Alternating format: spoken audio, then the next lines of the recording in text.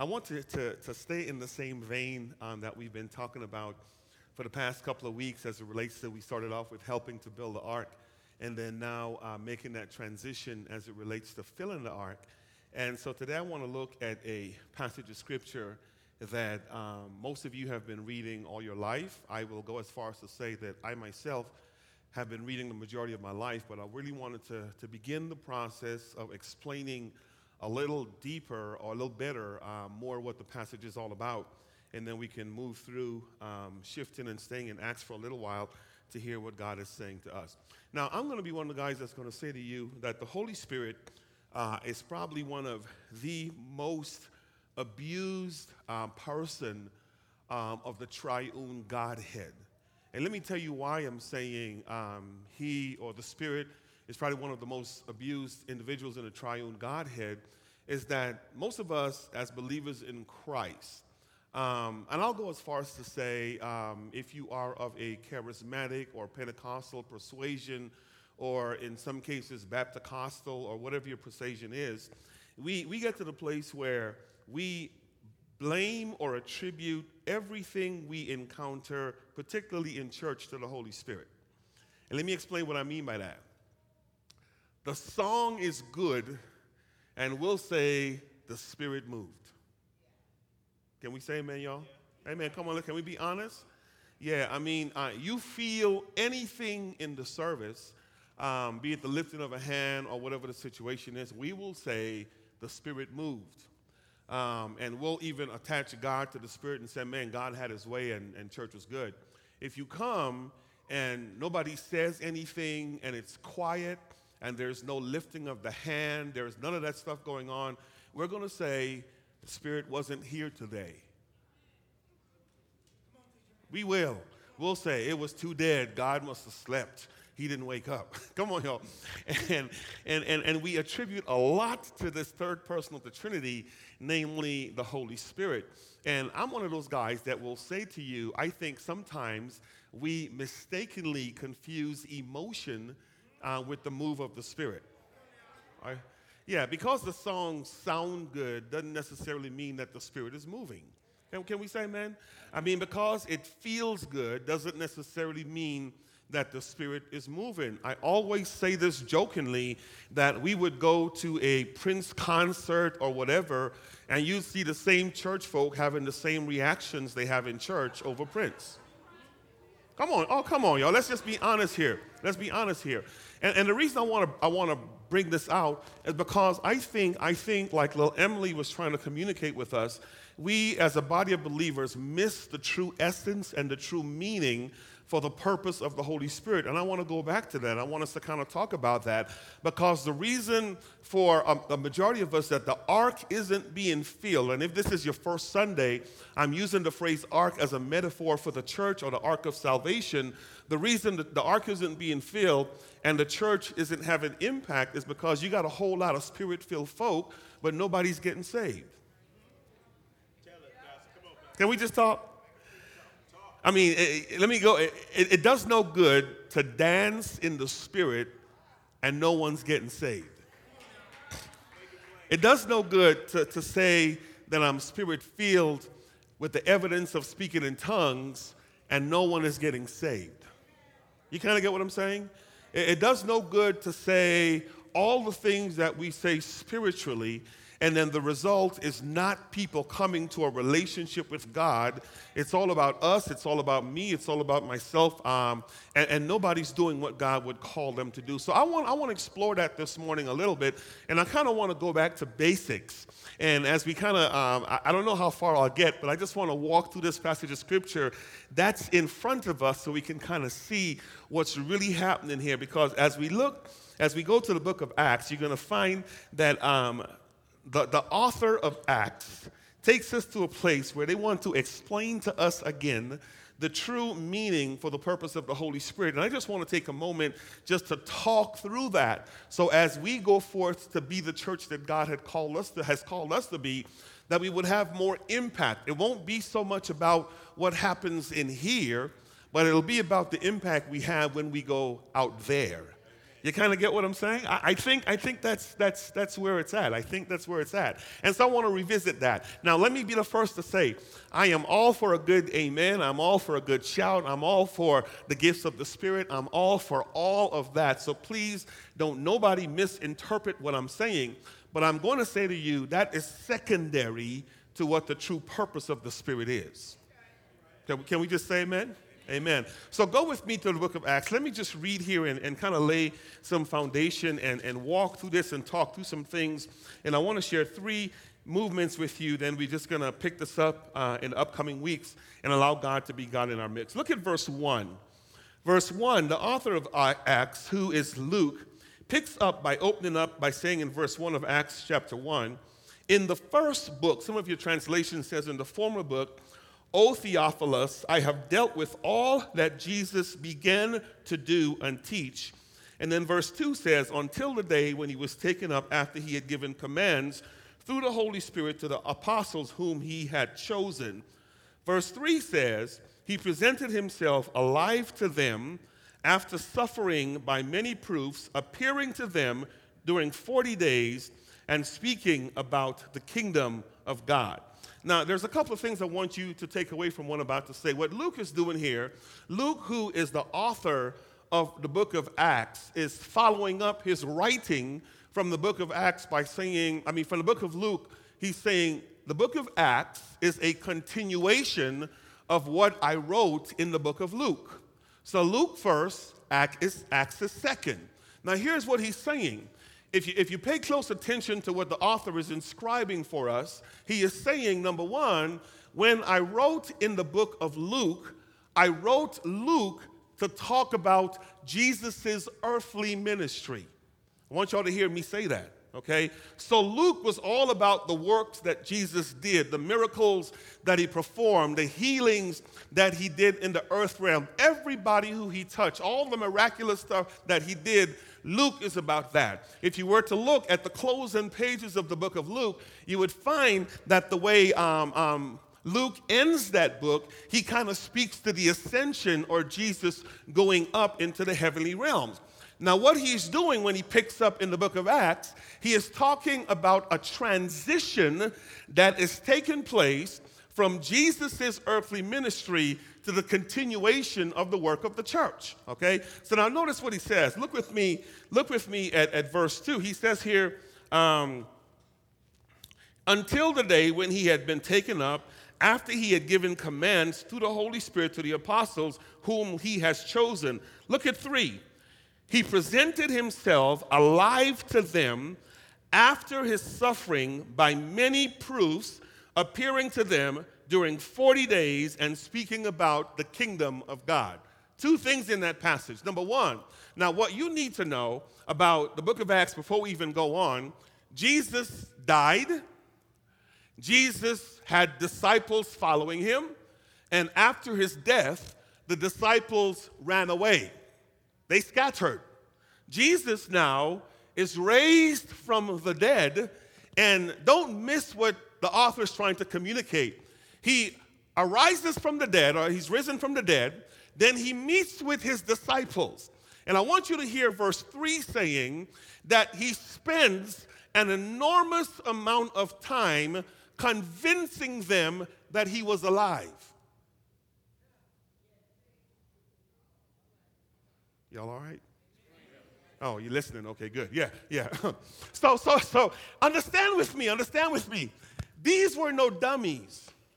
These were not people. The problem with me and the problem with you is we have the whole story, so we know how it begins, we know what happened in the middle, and we know how the book ends. These guys were living this out in real time. I want y'all to hear me say that. So all of a sudden, Jesus comes, and remember with me, they gave up home, they gave up family, they quit their jobs, they gave up investments, they gave up a whole lot of stuff to follow him, and then Rome kills him. So guess what they do, man? I should have never sold my business to follow that man. You got to put yourself in their shoes. I mean, they're processing this. Don't fool yourself into thinking that they were these deep spiritual people at that point in time. They were living this in real time. So when Jesus arises from the dead, the first thing he does is he shows up and he's trying to deal with the concern or the doubt that they might have had about his resurrection. So he gives them, look at the words that's used, convincing proof. Touch me, feel me, eat with me. Can a ghost do these things? Does a spirit, and you've got to understand, they're processing, is this for real? Are you going to stay with us? I mean, how in the world did this happen? And so it's a didactic or a learning experience for them because nobody up until that point in time had ever risen from the dead by themselves like that. So what do we do with this guy, right? And then notice what he says. Secondly, he spends 40 days plus, and that's probably a metaphor for length of time, speaking about the kingdom of God. Say the kingdom of God. Say it again. Say the kingdom of God. Once again, say the kingdom of God. Now, here's what I need you to know about the kingdom of God, because what he's really trying to do with them is he's trying to make some change. So the kingdom of God has a present and a future aspect. So the whole time Jesus was on the face of the earth, he's saying the kingdom of God is like this, and the kingdom of God is like that, and the kingdom of God is like this. So here's what they're thinking the whole time they hear this, is that is something that's going to happen at the end times, or the theological term would be at the eschaton, or when Jesus comes back. So when they hear the kingdom of God, they're not thinking right now of the present aspect. They're thinking about in the sweet by and by when Jesus comes back. I mean, when God comes at the end of the earth and brings this church back up. But he's trying to tell them right now in the text that, listen, by virtue of the fact that I arose from the grave, yes, the kingdom of God is future, but the kingdom of God is now. Oh, somebody needs to say amen. And he's trying to get these disciples, these 11 guys, to get a grasp on the truth and the fact that the kingdom of God, even though it may have a future aspect, by virtue of the fact that I'm raised from the dead, the kingdom of God is right now. Now, if y'all can put the first point on the screen, I want to kind of walk you through a couple of things so we can see what Jesus is saying here. So look with me now at verse 4. Look at verse 4. So here's what I want y'all to understand. After the resurrection, Jesus essentially transferred responsibility for his earthly ministry, and I'm saying here, by way of application to you and to me, in addition to the disciples at the time of the text. So what's happening here is he's saying, here's Luke. In the book of Luke, I told y'all what Jesus did. In the book of Acts, I'm telling you what you're supposed to do. I need to make this, I need to get this real simple so we can track with me. Luke, I wrote about the things that Jesus did, all that good stuff. He got up from the dead, and now he's talking about the present aspect of the kingdom, even though there's a future aspect. But more importantly, Jesus now is meeting with the 12 to transfer responsibility to them. And by virtue of the fact that you and I are products of the 12, meaning the church, responsibility is being transferred to us. Oh, come on, say amen. Come on, say it. Tell your neighbor, say, neighbor, you got some work to do. Okay, so now watch this. So now, after staying, verse 4, with them, he ordered them not to depart or leave Jerusalem, but to wait for the promise of the Father, which he said. And he said, you've heard from me. And look at this. John baptized with water, but you will be baptized with the Holy Spirit not many days from now. Look at it again. He says to them, don't depart or don't leave Jerusalem, but wait for the promised Holy Spirit. Now, I don't have time to go into a whole lot of stuff about that, but here's what I'm going to say about this text just briefly so you can track with me. If you can think of the Old Testament being the time or the theocratic reign of God, or think of the Old Testament as the time when God was in control, okay? Think of the Gospels as the time when Jesus is on earth and Jesus is in control. Are you with me? You will remember between the Old and the New Testament, there's 400 years of silence where nothing happened with God being in control until Jesus came on the scene. So another shift is about to happen between the Gospels and the epistles. Jesus says, I died, I rose from the grave. Excuse the term, but I got to say this for the youth. I'm fitting to go home. All right? So he's about to go home. So here's what he says. There might be a window where nothing's going to happen because I'm going home. So here's what I need you to do. Hang tight in Jerusalem until the third person of the Trinity shows up. And then when he shows up, you can start doing this. Yeah. So I need to be clear. I need to be clear about that because I want you to hear me say, in my estimation, and my theological framework calls me to say, that's a one-time event. Today, we don't have to wait for Jesus to show. No.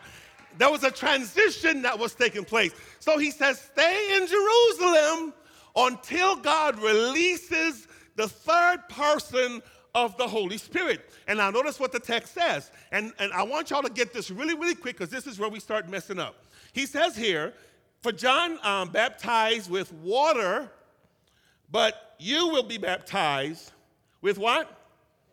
Come on, everybody say that. With what? How long? Not many days. Okay. So let me draw this analogy real quick, and I need to move quick on this so you guys can hear this. He's doing what's called a simile. Here's what the Spirit's going to look like. Understand with me, during the John's day, when John baptized with water, his baptism was a baptism for the repentance of sins or the forgiveness of sins. So when you went down in the water in John's days, and the word baptizo means to dip or to immerse or to be completely submerged in. You guys are tracking with me. So here's what John did. John took you down as a sinner, and symbolically, when he brought you out of that water, you were cleansed and your sins were forgiven. So Jesus is saying, and y'all don't need to get too deep on this, it's real simple, just like how when John dipped you in the water, you were immersed in that water baptism, the same Greek root is used for the Holy Spirit. When the Holy Spirit comes, it's going to be just like John did. There's going to be a dipping, there's going to be a cleansing, and there's going to be a resurrecting into something new. You guys are tracking with me, okay? So what the Holy Spirit's going to do, metaphorically, just like John dipped you and you went down dry and you came up wet, when the Spirit comes upon you, I wish I had somebody in here. I'm trying to not stop because this is exciting to me. The old man will be gone. It's like a salvation experience. All of you is going to be cleansed. There's going to be cleaning, and you're going to be made completely new because something afresh is going to happen to you. So don't leave Jerusalem until you have that experience. I'm just going to say this for the brief sake of conversations, and we can talk about this on Wednesday night if you want to continue the dialogue. When you come to Christ today, your baptism takes place. Just going to say that, and we can flesh it out, okay? You don't have to sit on the mourner's bench after you're saved and wait for the Holy Spirit. I'm just going to say that. That's why I said to you, what you read in Acts is a one-time experience because there was a window where something new was about to happen. Every time somebody gets saved, that window does not exist. That's why I'm talking about the doctrine of salvation. I want y'all to get this. So wait so you can be baptized in the Holy Spirit. Now watch verse 4. Watch verse 4. Okay? Go to the next point. I want y'all to see the next point because I want y'all to get this real quick. So here's the thing. Care must be exercised. Church, hear this. Care must be exercised not to misinterpret the purpose of the Holy Spirit. Just y'all say this to me. Say, be careful. Turn to your neighbor. Say, neighbor. Be careful. Come on, turn to the other neighbor. Say, other neighbor. Be careful. I need to hit this real quick because this is important because this is the problem with the church right now. Okay? So watch this. So when they had come together, they asked him. So visualize this. over a period of 40 days, Acts tells us, he is talking about the kingdom. So at one of their meetings, they said, Jesus, I've been thinking about what you said. And I've been thinking about my experiences with you. I've been thinking about how you've been living life and the fact that you died and the fact that you got up. And I've been thinking about Old Testament prophecy, what your purpose is and who you are and all that good stuff. So I just got one question. So watch this. When they'd come together, they asked him, Lord, will you at that time restore the kingdom of heaven or Israel? Kingdom of what? The kingdom of Israel. Okay, now lock into this. He spent time talking to them about the kingdom of God. Listen to their question. Is that going to be time for Israel? Y'all missed this. He spent time teaching them about the kingdom of God, and their question, when that happens, is it going to be Israel's turn? He spent time talking, this is the safe side, about the kingdom of God. and they thought about it. It says, when this happens, is it going to be, Israel's turn? Y'all get it, right? Y'all get it, yeah. These safe folk, they got it, yeah. Now, I don't know whether y'all know, these safe folk too. Amen. All y'all saved. Okay, good. Yeah. So he spent time telling them about the kingdom of God. And then the one question they had, when this thing happens, am I going to get mine? Be careful not to misinterpret the purpose of the Holy Spirit, because here's what we do to people real quick. We look at folk that are already saved, and here's what we say. If you had the Holy Spirit, you'd be like me. Let me get in trouble. Let me get in trouble. Heck, let me just come on down here so y'all can throw stones at me. Matter of fact, Derek, if you spoke in tongues, I'd really know you had the Holy Spirit or not, because I speak in tongues. Patrick, you kind of get what I'm saying? If you danced a little bit and didn't sit so boring and not say amen, I'd have known the Spirit was in you. Come on, you kind of get what I'm saying? So here's the question, here's the question, and this is what we do as a church. When the Spirit comes upon us, we forget the fact that the purpose of the Spirit is all about the kingdom of God, and we get I wish I had somebody in here that it ought to do something to me. It ought to make me do something, and we think it's all about so is that the time that I'm going to get my blessing? Are you at that time going to restore Israel? Because here was their framework, right? That the Messiah is going to come, and the Messiah is going to overthrow the Roman Empire, and the Messiah is going to set up his throne in Israel. You remember James and John? They had a private meeting with him. Hey, Lord, when you set up your kingdom, put me on the right and put the other on the left, and we do the same thing. Lord, I want your Spirit so I can be blessed. Fill me with your Spirit so I can have this. Fill me with your Spirit so I. Are you at that time going to bless me? Come on, doctor. Y'all excuse me. And for those of us arrogant Christians who look down our noses at people who don't behave like us because we have fooled ourselves into thinking that we have the Spirit. I wish I had somebody in here. And because you don't shout like me, because you don't wave your hand like me, because you don't sound like me, you must not have the Spirit, and we act like it's all about us.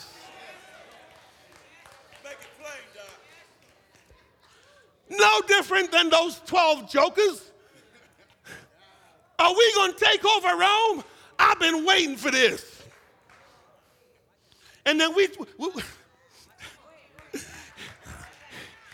and in our spiritual arrogance, we tell folks, Sister Annie, your problem is you really need the Spirit.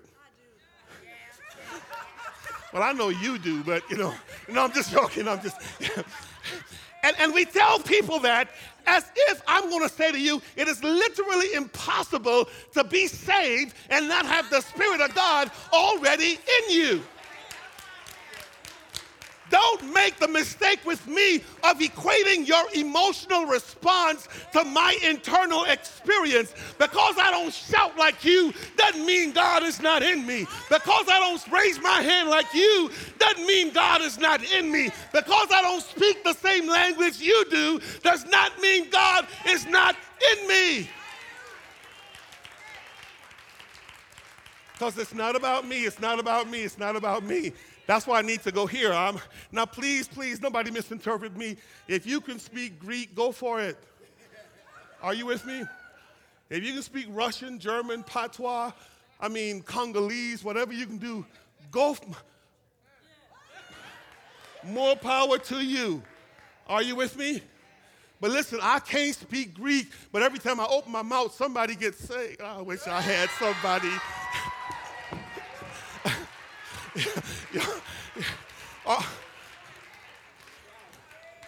Are you with me? Okay? Let's read. I want y'all to see this. Because this is important stuff. So watch this. He said to them, "It is not for me to know the times or the season that the Father has fixed by his own authority." Meaning, listen, hey God, Jesus, is that going to be our time? That ain't your business. That's what he said. That's God's business. Kind of get what I'm saying? But now, look at this. Put the third point on the screen because I want to hang out here, and I'm going to stop here because I want us to really get this. The Holy Spirit is given to empower believers to be what? A bold witness for who? Bear with me, and I'm almost done. But you will receive, and that word is power, when the Holy Spirit comes upon you.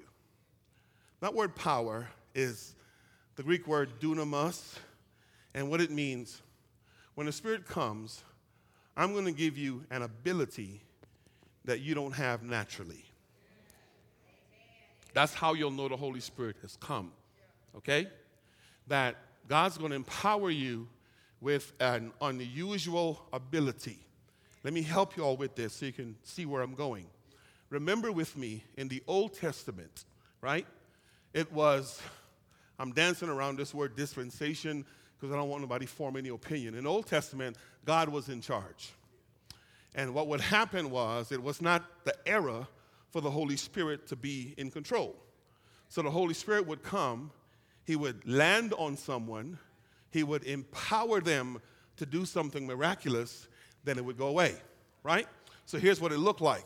When David got ready to fight Goliath, the Holy Spirit came upon him, and he took them 5 little stones. Y'all know the story. Whoosh, pow. It wasn't David. It wasn't the stone. It was the Holy Spirit empowering him. Come on, y'all know this, right?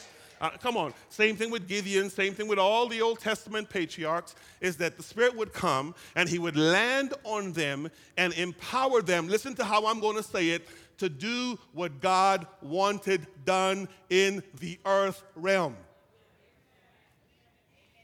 This is going to trip you out.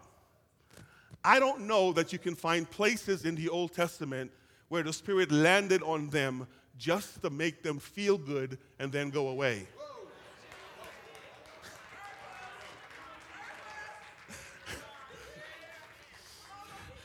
Whenever the Spirit showed up in the Old Testament, it was never about restoring the kingdom of Israel.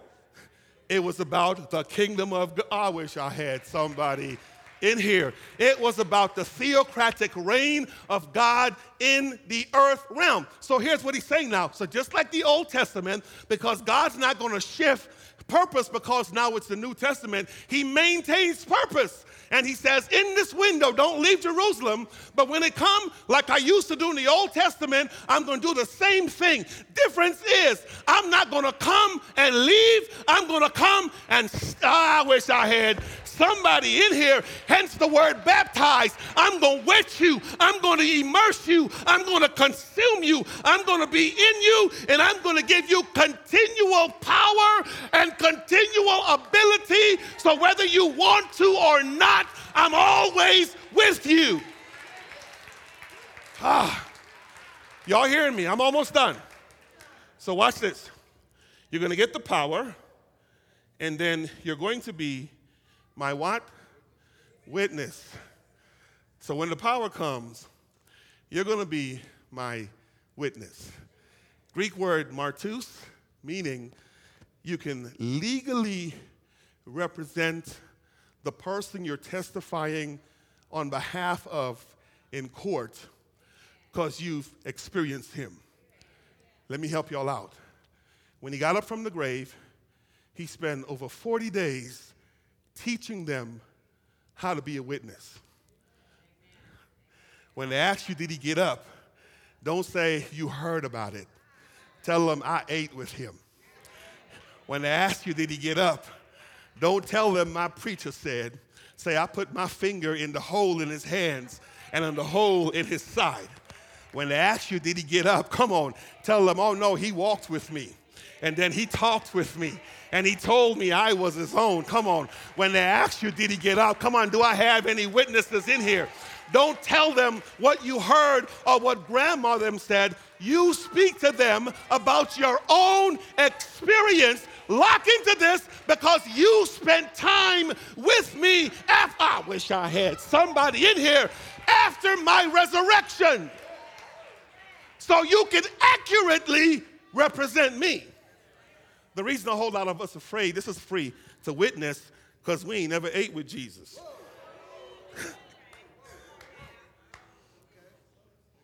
We've never touched him. We've never felt him. We never experienced him. So we have nothing to say about him in court. Spend 40 days with him. Start strong so you can finish strong. Are you with me? Are you hearing me? Now, the power is going to be a power of representation to empower you to represent me legally. Watch location. Now we're going to come back to this. Beginning where? In Jerusalem. Then in all where? Judea. And then where? Samaria. And then where? To the ends of the earth. Now, this is strange. I'm going to say this, and then I'm going to stop because I really think the Lord is leading me here. So I told y'all about my Jehovah's Witness friend last week, right? So I went back to the same exact chair in Starbucks, and I waited for that joke. I did. And he's a brother too, so he's like, brothers, what's up, cuz? Say, hey man, how you doing? I thank you for the card. That's what I said. Thank you for the card. He said, oh wow, you like that? I'm like, yeah. He said, did you go to the website? I said, yeah. I checked it out. He said, what you think? I'm like, man, can we meet and talk about it? And he's like, yeah. When you want to meet? I'm like, I've been waiting for you to ask me that. Well, the point is this. The point is this.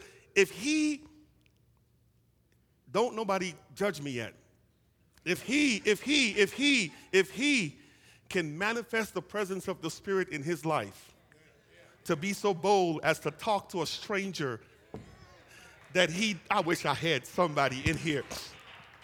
Who am I not to be bold to manifest the presence of God in my life and talk to, I wish y'all with me, and I wish I had somebody in here.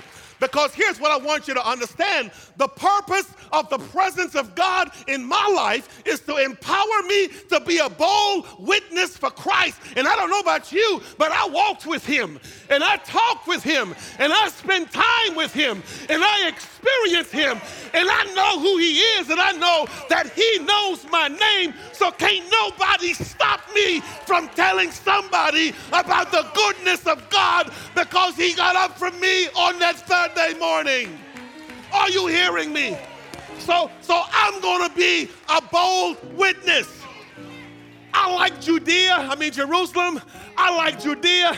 I like Samaria. I like the end of the earth. Notice I said he was a brother. In my world, I don't care whether you're black, whether you're white, whether you're Asian, whether you're pink, whether you're polka dot, you need Jesus, and I'm going to tell you about Jesus.